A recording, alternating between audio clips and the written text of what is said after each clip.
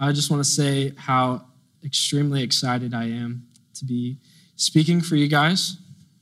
I honestly had no idea what I was going to talk about when JD asked me to speak out of this passage, and I am grateful that the Lord has blessed me to be able to speak about it in front of you today. I am blessed that I, as a peer, get to be in front of you today as well.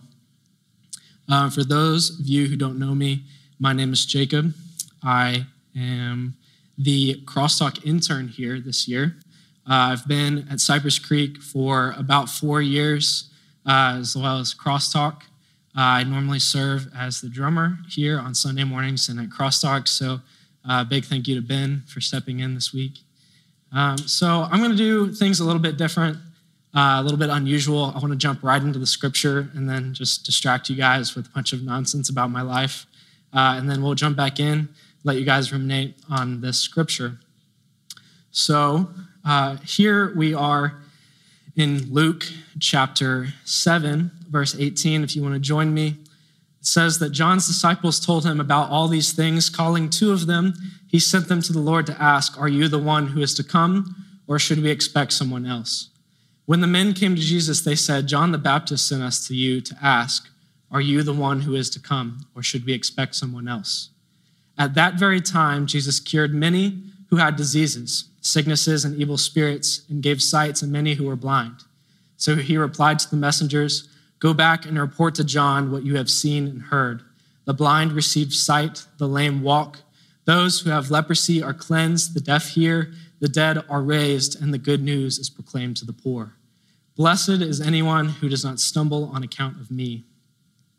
After John's messengers left, Jesus began to speak to the crowd about John. "What did you go into the wilderness to see? A reed swayed by the wind? If not, what did you go out to see? A man dressed in fine clothes? No, those who wear expensive clothes and indulge in luxury are in palaces. But what did you go out to see? A prophet? Yes, I tell you, and more than a prophet. This is the one about whom it is written, 'I will send my messenger ahead of you who will prepare your way before you.' I tell you, among those born of women, there is no one greater than John. Yet the one who is least in the kingdom of God is greater than he." All the people, even the tax collectors, when they heard Jesus' words, acknowledged that God's way was right because they had been baptized by John. But the Pharisees and the experts in the law rejected God's purpose for themselves because they had not been baptized by John. Jesus went on to say, "To what then can I compare the people of this generation? What are they like? They are like children sitting in the marketplace and calling out to each other, 'We played the pipe for you and you did not dance. We sang a dirge and you did not cry.' For John the Baptist came neither eating bread nor drinking wine, and you say he has a demon. The Son of Man came eating and drinking, and you say, 'Here is a glutton and a drunkard, a friend of tax collectors and sinners.' But wisdom is proved right by all her children." It's a lot to digest. Well, we'll get to that in a second. I just wanted to spend a few minutes getting to know you guys, letting you guys get to know me.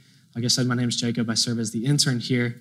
My time growing up, I spent a lot of time in the church. I was raised in the church from a great Christian family. I grew up in Tomball for a time, and then when I was about 10 years old, I moved to Plantersville, Texas, which is a very small town, kind of close to College Station. That's where the big Texas Renaissance Festival is, for those who are big into that. I had a pretty good childhood. I had a good time knowing the Lord. I had some struggles, just like everyone else. I was thankful to get a chance to come here to San Marcos after I graduated, spending time just in the community, not knowing anyone. Struggled a lot here on my own, being moved out from my family, not really having a lot of friends here, just kind of my roommate and the people I worked with. And so that came and brought me here to Cypress Creek. I knew I wanted to join a church the moment I got to town. And I saw that Cypress was, their San Marcos location was in the Mark on the square. And I thought, a church and a bar and club, that's pretty cool. So I decided to go check it out and fell in love instantly. Crosstalk, I got plugged in the next semester. I wasn't quite a student here yet. I transferred in the next year from ACC. But I was really blessed to be here, to really get to know the people here. God really spoke to me in a low time of loneliness to be here. I kept hearing the word community over and over and over again in my talks with people, in the messages I heard while I was here. So I joined a community group, and that was the best thing that ever happened to me.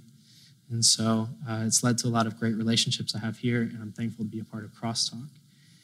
That being said, my time has not been filled with roses as a Christian, and I'm sure that you can relate.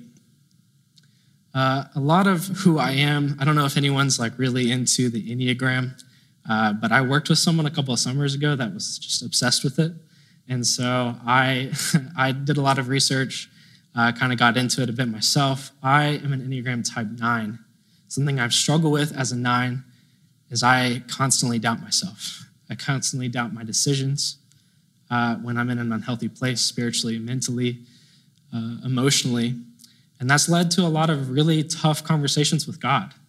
That's led to a lot of tough conversations where I don't know who I am, I don't know who God is, and I don't know who the people are around me, and I don't know what my future looks like. And so that's led to a lot in my life, a lot of growth, a lot of hardship. But God has taught me a lot through that. And that's what I want to kind of get into here, is talking about that. And so if we look at this story, there's, of course, a lot going on here, but I want to focus in on what's happening to John. So John here is in prison. John the Baptist, we know from earlier scriptures that we talked about, John's birth was miraculous in and of itself. A lot of John's life can be paralleled to Jesus's. He was born in a miraculous situation. The moment he was born, there were a lot of interesting things going on where the Lord blessed him with speech, blessed him with words of wisdom. And so his parents shipped him off to the wilderness. And that's where he spent most of his life until he came out to serve the life that we know of him now, where he's speaking the words of God. He's speaking words of prophecy. And what's interesting here is that John gets to be the person who speaks the word of God and from the words of God himself for the first time in 400 years, from the last time we heard from God back in the Old Testament. So this is where we know that John is important. We know that John and Jesus are entangled in this moment. So John here is in prison because of his criticism of King Herod at the time. We know roughly that he spent about 10 months. That's a lot of time in isolation, a lot of time after having spent years preaching the word of God, after spending years baptizing those in the name of the Lord. We even see Jesus earlier on come and be baptized by John himself. So we know that John knows the Lord. We know that John knows Jesus.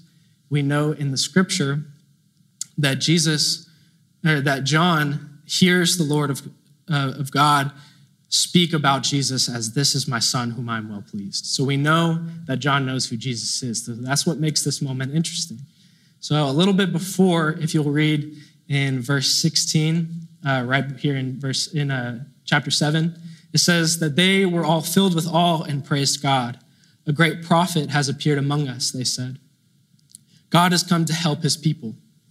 This news about Jesus spread throughout all of Judea and the surrounding country. So what's interesting here is this, before here, if you want a little context, Jesus is kind of doing his whole miracle tour. He's performing acts of God. He's performing miraculous miracles of healing people, of bringing people to the name because of the miraculous things that he's doing. And so because of that, people are starting to take notice. Of course, this is not the first time in biblical history that we've seen it. Jesus is not just another prophet. Here is a moment where it catches John's eye from prison, from the words that he hears from his disciples. As they say in verse 16, God has come to help his people.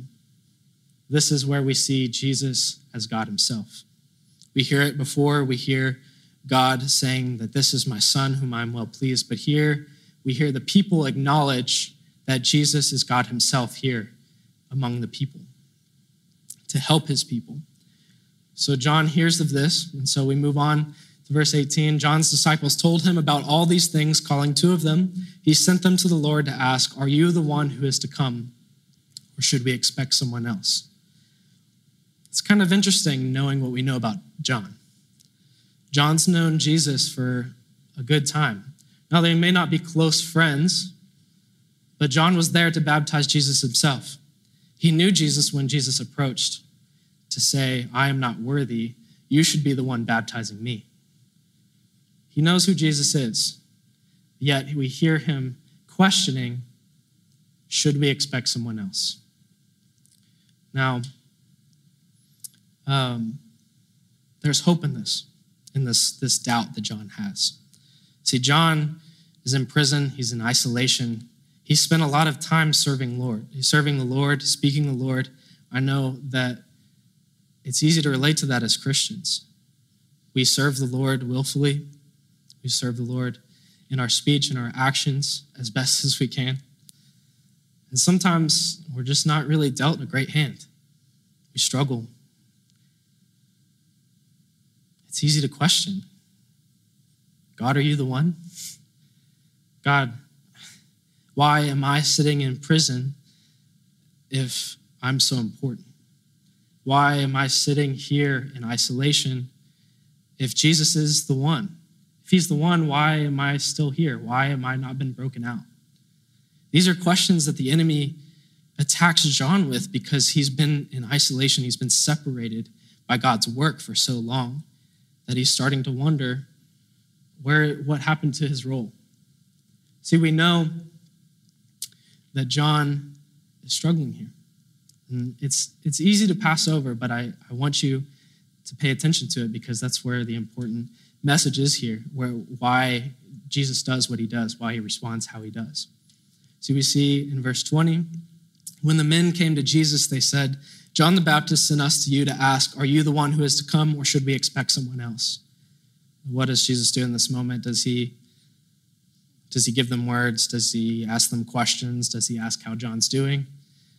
No, we just see here in 21, at that very time, Jesus cured many who had diseases, sicknesses, and evil spirits, and gave sight to many who were blind. So he replied to the messengers, "Go back and report to John what you have seen and heard."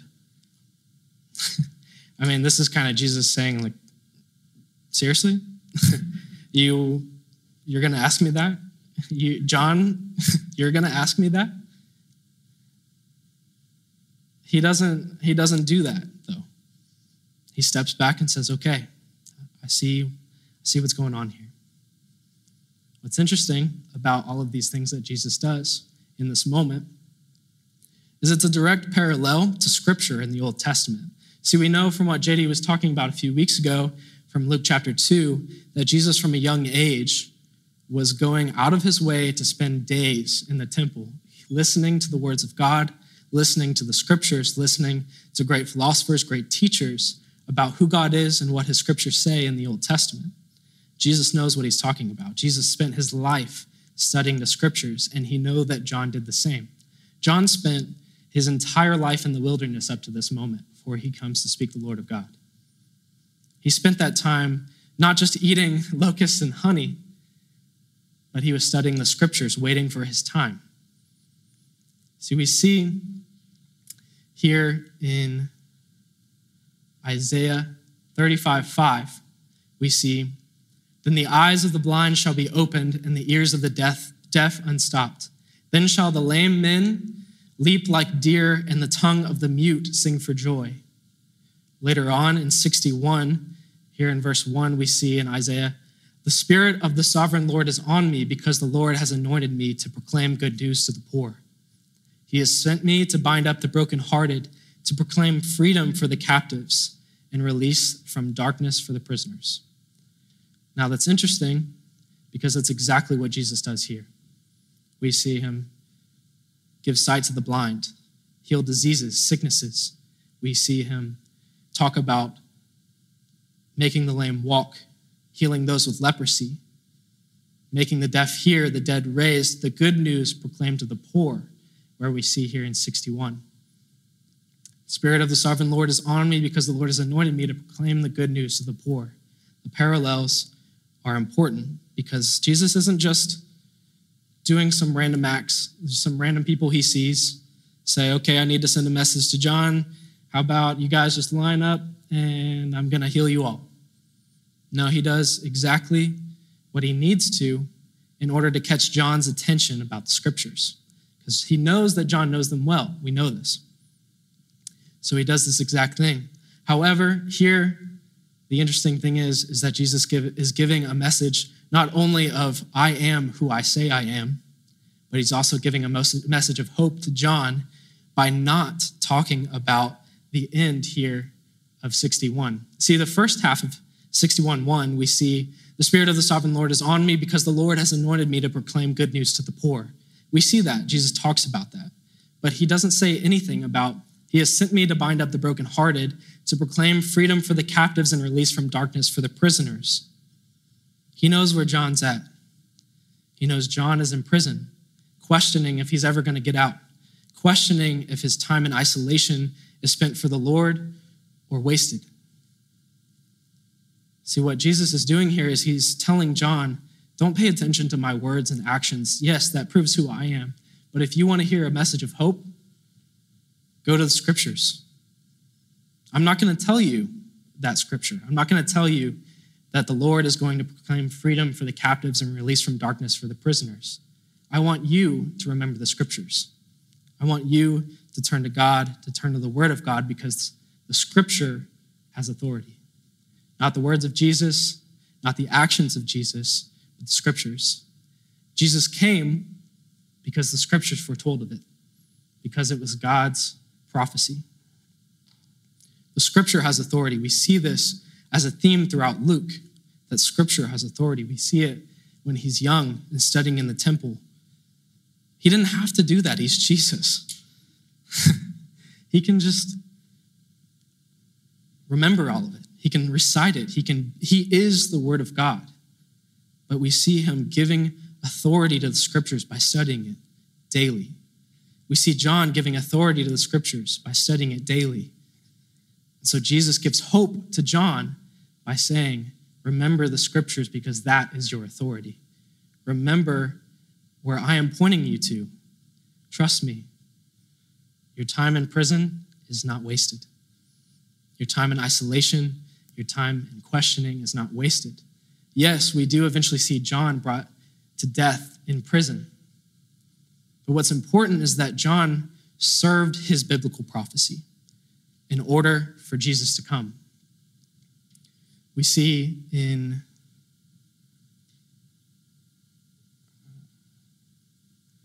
Malachi and in Matthew about that John is in the scriptures. Malachi talks about the one who is to come to lead the way.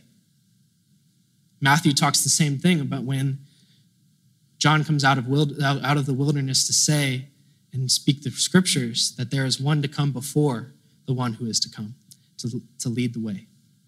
John is of prophecy just as Jesus is. They're still intertwined here. They may not be best friends, but there's hope here. John knows who Jesus is. He's not looking for confirmation. He's looking for hope.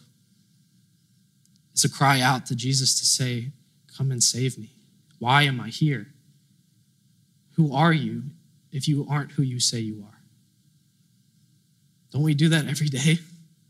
I know I do that. I mean, just before the pandemic, things were easy. Don't you think it's easy when you're healthy spiritually and mentally and emotionally to see the good that God does? It happens to me all the time. I'm good in community. I'm happy in my life. My anxiety is not crippling me. Things are going well in my life when I'm healthy spiritually and emotionally and mentally. And then you see a good example of the pandemic coming last year. Everyone's in isolation. That was really hard on someone like me, and I know it was hard on every single one of you. We still continue to do community via Zoom. We continue to have the people close to us, but it's not the same. It's really hard to see the goodness of God when people around you aren't talking about it actively, when you're not proclaiming it actively to other people, especially when you have a hard time with your prayer life, thanking God before you ask for things. I'm really bad at that. It's hard in isolation to remember who God is. It's hard in isolation to remember who Christ says he is. This doubt isn't wrong from John. We see that. We see it throughout all of Scripture with people of God doubting their life, doubting God, doubting what they're doing in their ministry. We see Abraham questions God and doubts his life after God gives him a vocal promise, I'm going to give you a son. And Abraham doubts him years after years after years until God fulfills that promise. We see Moses question his ability to lead his people. He doesn't think that he's cut out for it. He stumbles over his words. He is an old man. But we see what he did. We even see Jesus in the Garden of Gethsemane crying out to God, praying for hours that he sweats blood, saying, God, if there is another way, let me take it. He knew what was to come. He knows the Scripture. He knows his purpose on earth. But he still cries out to God, please, if there's another way, let me do it. He's obedient to God, of course, because that is his purpose on earth. That is his purpose to come, is to be our fulfillment. But he still questions, he still doubts, he still fears. That fear and that doubt is okay. I'm not here to tell you that don't ever doubt God in your life because it's wrong. Don't hear me say that. What we do is important to respond in that.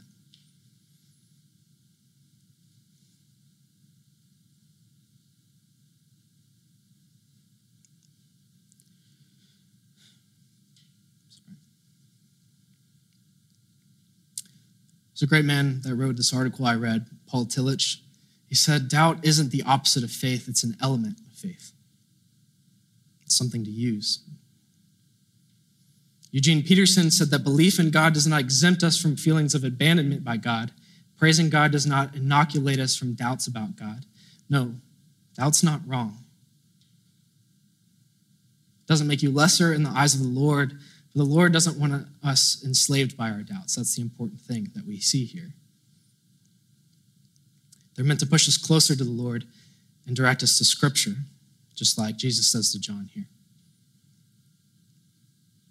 Now, as we move forward, we see the people go back. We see John's disciples leave. After John's messengers leave, Jesus began to speak to the crowd about John. See, I think there's this weird jump here of Jesus' disciples leaving, and then Jesus all of a sudden just kind of talking about John, speaking of John's character and of John's purpose. And it makes me wonder what happened in between that for Jesus to feel like he had to talk about John specifically, because I feel like the crowd here doesn't really know what's going on behind the scenes. They just know that Jesus has done all these miracles. So I think that what happened here is the people kind of see what's going on. They see John questioning, they see John doubting, and they send his people. And so I think Jesus hears the people speaking, the people start to speak less of John and start to think, like, why is he doubting? Why is a great man of John doubting? And I think that's what leads Jesus to this response here in verse 25 and 24 through 25. So we see Jesus began to speak to the crowd about John. What did you go out into the wilderness to see? A reed swayed by the wind? If not, what did you go out to see? A man dressed in fine clothes? No, those who wear expensive clothes and indulge in luxury are in palaces. But what did you go out to see? A prophet? Yes, I tell you, and more than a prophet. This is the one about whom it is written, I will send my messenger ahead of you who will prepare your way before you. I tell you, among those born of women, there is no one greater than John, yet the one who is least in the kingdom of God is greater than he. It's an interesting statement that we hear from Jesus here. I tell you, among those born of women, there is no one greater than John, yet the one who is least in the kingdom of God is greater than he. It's kind of confusing for people in this time. See, it's a little bit easier to understand for us because we live in the age of fulfillment. We live in this life that's post Jesus' sacrifice. But that's different for these people. They're kind of living in the middle of it. See, what Jesus is trying to say here is John is the greatest of those to live among people, those to be born of people, to be born of the world. But every one of us, born of the kingdom of God after the age of fulfillment, is greater than John because we get to see the age of fulfillment. We get to see the fruit of Jesus' sacrifice. These people here get to witness Jesus' sacrifice. John doesn't get to see that. John dies in prison, but John served his purpose, just as Jesus is going to on the cross. We start to move on from all of this that's going on, and we see Jesus talk about, I tell you, among those born of women, there is no one greater than John, yet the one who is least in the kingdom of God is greater than he. All the people, even the tax collectors, when they heard Jesus' words, acknowledged that God's way was right because they had been baptized by John. But the Pharisees and the experts in the law rejected God's purpose for themselves. Because they had not been baptized by John. We see two different crowds of people here. We see the crowd who responds well to what Jesus is trying to say here about the age of fulfillment, about John, about what's going on, about the Spirit, the Holy Spirit coming later.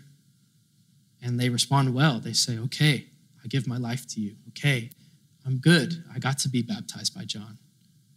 And they felt the conviction that came along with the happiness because of that conviction, because they get to live a life for God despite their actions. But then there's the Pharisees. The Pharisees and the experts in the law rejected God's purpose for themselves because they had not been baptized by John. What's important there is where he says God's purpose for themselves. We often look at the Pharisees and we think, Pharisees bad, Jesus good. And, there's a lot of times in the scriptures where we can relate to the Pharisees. What's important to note here, God's purpose for themselves. This message is for them too. Jesus doesn't just stay in this area and know the Pharisees are there and just kind of ignore them and just kind of hope that they don't cause a riot or cause a trouble or arrest him. He's speaking to them too. Now, they don't respond the same way that everybody else does, but that's because they were raised in the scriptures. It's important to understand that. It's important to understand where the Pharisees are coming from. Now, don't hear me when I talk about the Bible in a way that it's written as this movie, because yes, the Bible is a great story. It's the greatest story ever written, but it was true. But they say that what makes a good movie in the action is a good story in the action is there is, of course, a hero that we can rally behind. But there's also a villain who's understandable, a villain whose mission we can relate to at times, who we can understand even if that isn't our life. That's who the Pharisees are in this situation. And some of you here are going to feel the conviction. Some of you are going to relate to God's people who are standing here happy in God. But some of you sometimes relate to the Pharisees to say, and you're going to feel convicted to say that that's me sometimes. To be stubborn in your ways, to reject God because it's not the way you want it. To reject God because it's not the way you know. See, the background on the Pharisees here is who they are. They are self-proclaimed, self-given, and anointed people to lord over the scriptures, over the Old Testament. See, they've devoted their life to studying the scriptures. They know the scriptures. But the difference with them is they don't truly believe that Jesus is the person that Isaiah speaks of in 61, that he is who he speaks of in prophecy of someone to come. They spend their whole time ridiculing Jesus because they believe him to be a fool. They don't truly give themselves over. They don't open themselves up. They're stuck in their ways. Because it'd be hard for us too these days if someone were to show up and say, I'm Jesus, and do some miraculous things. Of course, miraculous things are special and they'd catch our attention. But would we really believe with everything that's going on that Jesus would come during our time? That's where the Pharisees are right here. I heard this story once about thinking of it as a little soccer game, a little league soccer game, where these kids are just learning how to play soccer. And they're playing a game, and for the whole first half, they're kind of figuring out how to play this game. They're starting to figure out, okay, I run this direction, I keep them from going this direction, I kick the ball this way, but there's still kind of this disconnect of what's going on. And then we kind of confuse them a little bit, and we switch them up at halftime and make them go the other direction. And so the whole first part of the second half, they're going this way when we're telling them to go this way. And they're just kind of confused because they're like, well, you just spent 60 minutes telling me to go that way. I don't really, okay, no, I don't know. That's the Pharisees here. They don't understand. They're stubborn in their ways because they've spent their entire lives devoted to one way, devoted to the Old Testament way, devoted to the commandments being the way of heaven, the commandments being the way of salvation. So they have to live and lord over the law and live by the law. Who is this man, Jesus, coming to say that the law no longer is Lord over us? That the law is not our way to salvation? Who is this man, Jesus, to come and say that I'm a brood of vipers?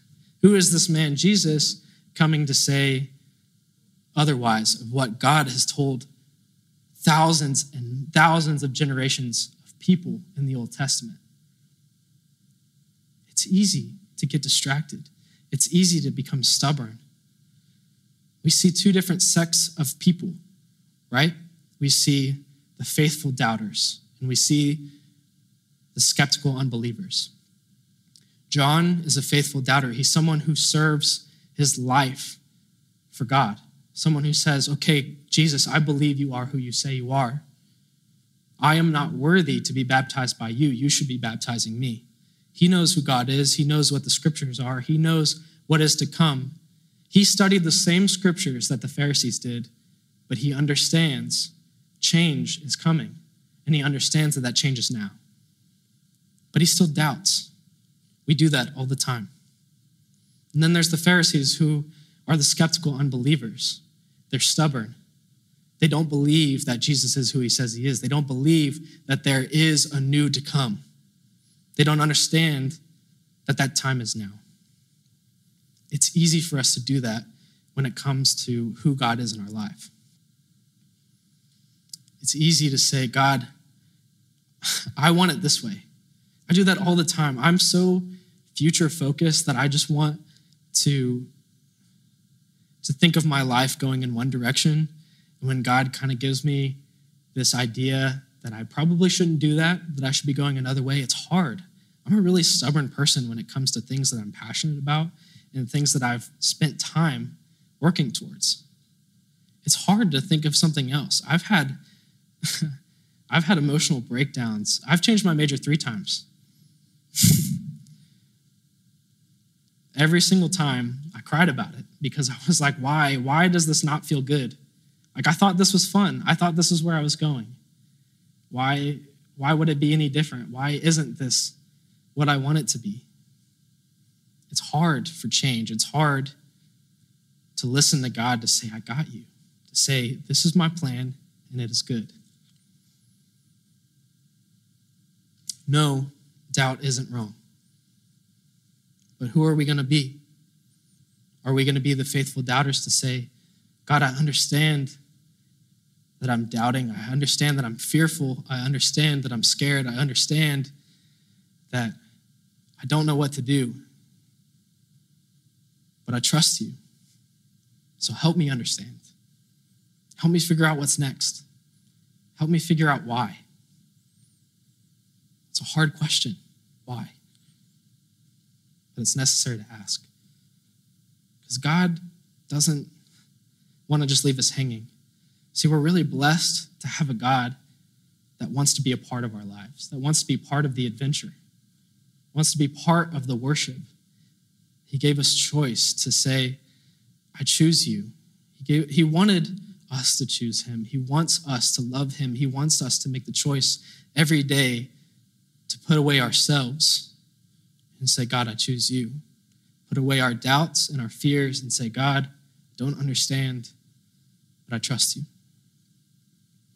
Are we going to do that? Or are we going to sit in our stubbornness and our anger and our frustration and say, God, I don't want to do that. I don't believe that that is the right way.